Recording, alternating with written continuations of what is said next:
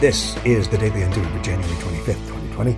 I'm David Cadet. The Chinese New Year begins today, so it's a perfect day to focus on the competency of citizenship. We won't get into the political issues currently casting some clouds between Canada and China.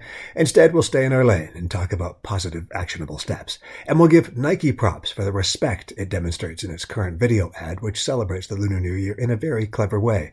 It's tradition during this period for Chinese elders to bestow upon children a monetary gift in a red envelope. The children eventually return the gift in kind when they are older. Oftentimes, the children refuse the gift, thus creating a friendly game of give and don't take.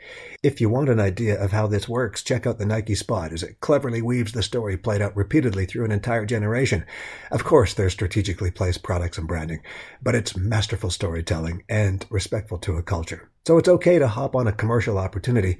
Just do so with respect to your subject. Happy Lunar New Year from the Daily Undoing.